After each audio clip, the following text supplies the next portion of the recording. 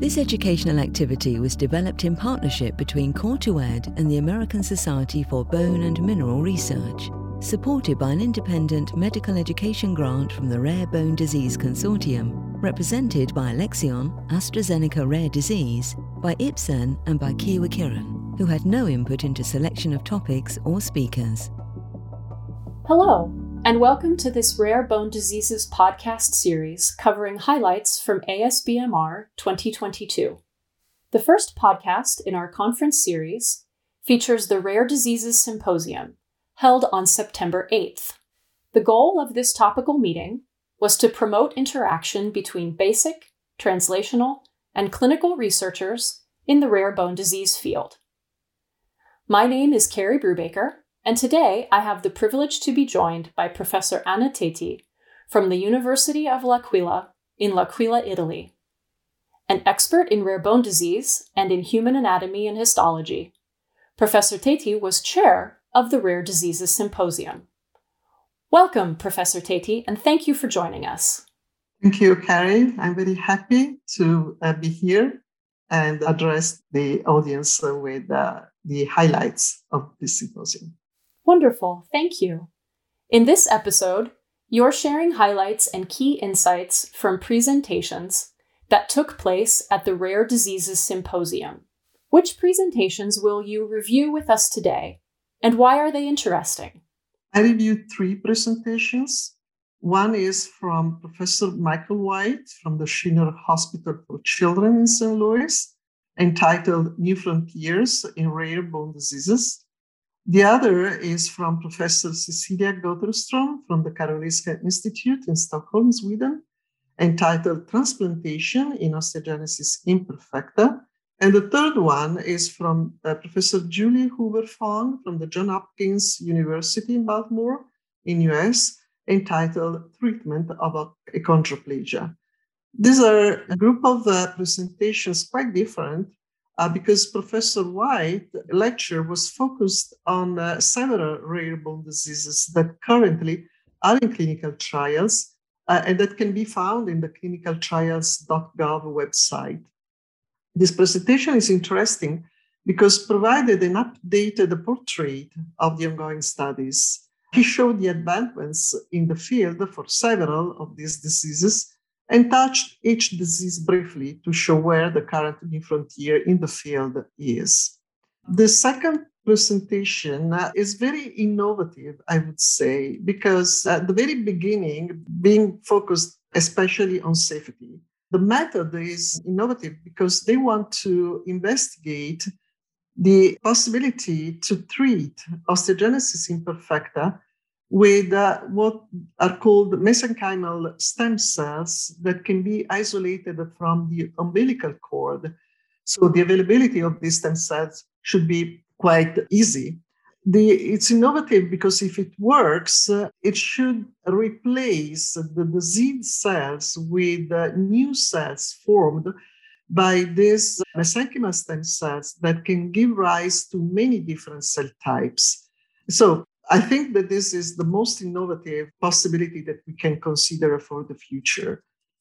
Regarding the third one on achondroplasia among the rare diseases is quite frequent, I would say. It's one of the most frequent.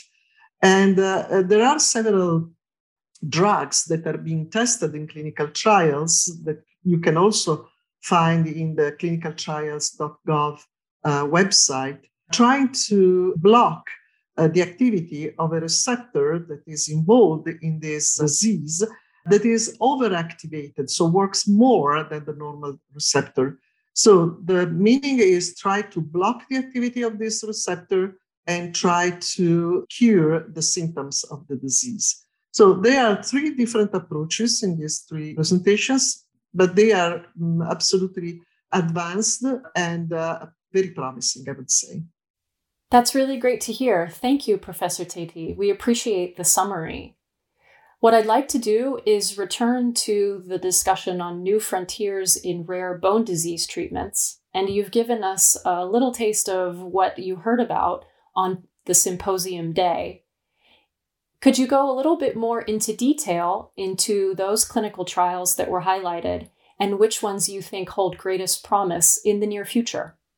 Yes, there are several clinical trials actually with different aims, I would say.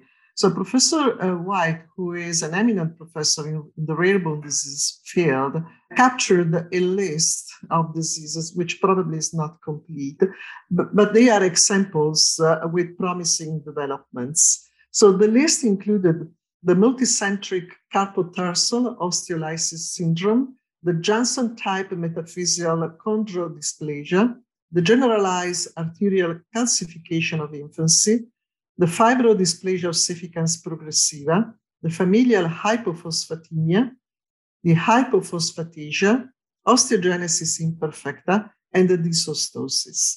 So it's a long list of severe diseases that really require interventions to try to improve the quality of life of these patients. The list is made by diverse diseases, each with specific peculiarities, thus requiring different medical approaches. And Professor White highlighted the unmet medical needs that require more developments, and also touched some aspects related to side effects that are very specific for these rare diseases and are not seen when the same drug is used, for instance, to cure common diseases. For instance, he mentioned the event that is called the hypocalcemia, that is a adverse event developed by a group of drugs that are called anti-resorptive agents. He alerted the audience on the correct patient follow-up for therapy outcome that may diverge from the knowledge acquired to cure common diseases. So these drugs are not specific for the disease, but cure one important symptoms that is shared by several rare diseases. And this message, in my opinion, is extremely important for clinicians to be prepared to address every adverse events induced by the treatment that are not seen, as I mentioned earlier, in common diseases. So I think that this is absolutely important. So there is a hope for, at least for some of these diseases, that cure will be developed very well and patients can have advantages of this treatment. I would mention here, for instance, the hypophosphatasia, the osteogenesis imperfecta, and others. So there is a hope for these patients, I would say. Thank you very much for these insights. It's very important, as you say, also to share information about therapies and potential adverse events, so the clinicians and other healthcare professionals in our listening audience can be aware and keep an eye out for those. Perhaps now we can talk about the findings in the presentation, Transplantation in Osteogenesis Imperfecta. What novel developments were shared, and who do you think could benefit from these developments the most? Yes, as you know, osteogenesis imperfecta is investigated clinically by many groups with different approaches. Most of them are pharmacological approaches, as I mentioned earlier, using drugs used also for other diseases. But this research group in Karolinska Institute started the clinical trials treating the disease with the mesenchymal stem cell isolated from the umbilical cord. So these cells have been called Boost V4, and the clinical trial is ongoing in Sweden. It's a preliminary stage in which they need to investigate if there are adverse effects with this treatment. It's not easy to use mesenchymal stem cells for therapy, but if they succeed, this is really the therapy for the future, at least for certain diseases, including osteogenesis imperfecta. So the study will allow to establish if the treatment is safe. And the scientists recruited 18 children from 7 European countries. These children received 1 to 4 doses of stem cells, each from the same donor, because you preserve these cells, you cryopreserve the cells, and you can use them in multiple steps. 3 of the 18 participants received 1 prenatal dose, followed by postnatal doses. And this is very innovative because it could cure the disease at the very, very beginning if there is a prenatal investigation. So the last dose of the stem cells will be administered in December 2022, so the end of this year. And the last primary follow-up will be completed in December 2023. This is what is called short-term follow-up that will be followed by a long-term follow-up that will be initiated immediately after. Of course, they are already collecting data, and it seems that the initial safety data in this short-term follow-up indicates that multiple same donor stem cell transplantations in small children with this disease is safe. They worked on the so-called type 4 OI, and this is a very severe disease. Some concern arises for one child receiving the prenatal dose, so this needs to be followed with much attention to prevent any severe adverse effect. So in terms of innovation, probably this is the most innovative approach. In terms of outcome, we still don't know. But if the treatment will be safe, there will be a hope for a continuation and a hope to establish a new way to treat this disease and other diseases with similar etiology. Thank you very much for sharing that information about transplantation in OI. I'm sure our audiences will be following that closely in the months and indeed years ahead. You also mentioned news in the treatment of achondroplasia. Could you give us some similar insights on that discussion? Yes, as mentioned earlier, achondroplasia is one of the most frequent rare diseases. So affect many children, and it's absolutely important to find a therapy for them. So the disease is due to a pathogenic variant of receptor. This receptor is called FGF receptor 3. And as I mentioned earlier, is a gain of function variant, meaning that this mutant receptor is more active than the normal receptor. So the information that we accumulated over time led to a variety of clinical trials currently ongoing, which will tell us, hopefully shortly, if the disease can be cured or at least ameliorated pharmacologically. The clinical trial can be found on the clinicaltrial.gov website, and the available experimental drugs are designed to either interact with the receptor itself or to alter the function of downstream molecules that transmit the information from the receptor to the cell. So given that the function of the receptor is stronger than normal, the aim is to reduce its activity, acting on different fronts.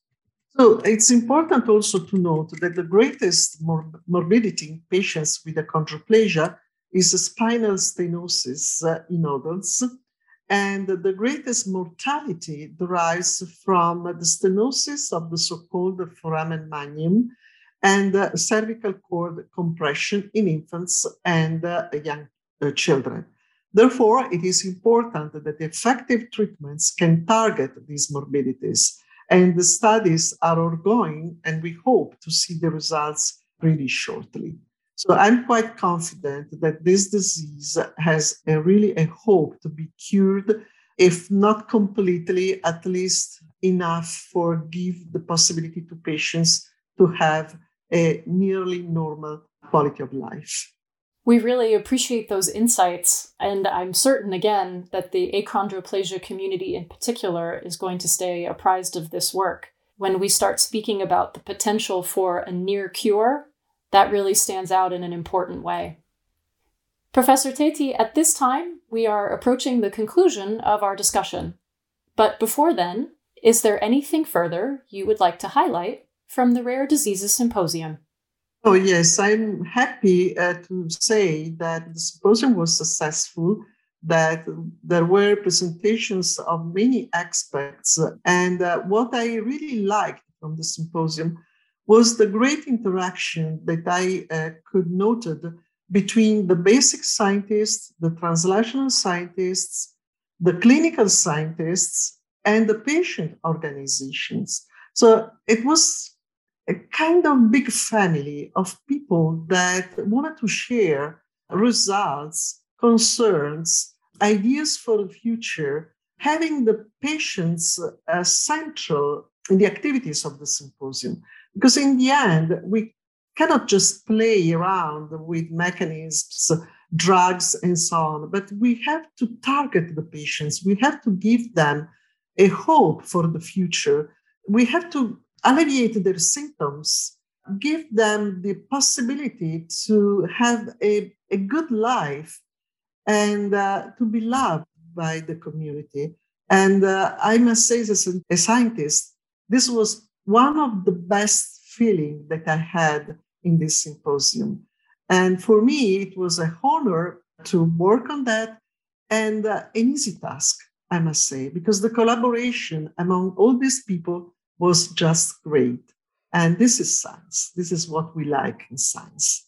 Professor Teti, that is wonderful to hear. And we would like to take the opportunity to congratulate you on the success of the Rare Diseases Symposium Day, to you and all of the participants and speakers from that event.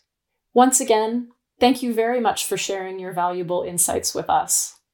At this time, I would also like to thank our podcast listeners. We encourage you to tune in to the next episodes from the ASBMR 2022 Rare Bone Diseases series.